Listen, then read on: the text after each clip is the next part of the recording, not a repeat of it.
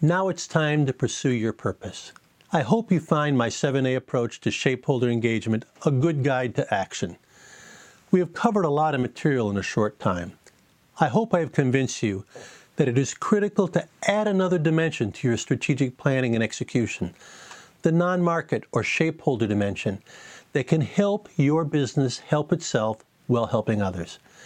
I want you to finish this series acutely aware of the non-market all around us and how it impacts your business's market.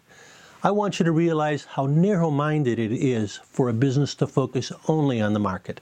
And I want you to begin thinking about business strategy, not just in the context of board meetings.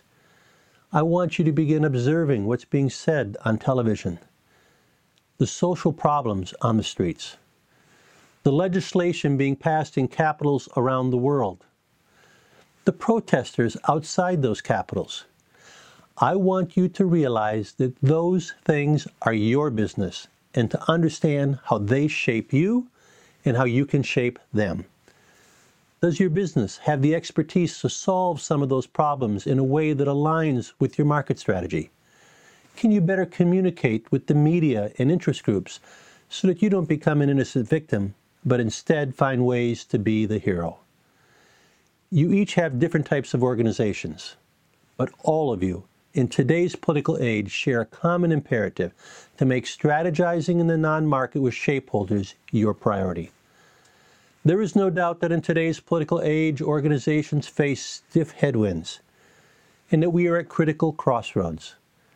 I remain convinced that you can avoid that collision course with society if you learn to balance the interests of not just your shareholders and stakeholders, but shapeholders, by tapping that innate desire that is inside all of us to be that superhero, to truly make a difference, to jump at the opportunity to embrace a purpose that makes the world a better place.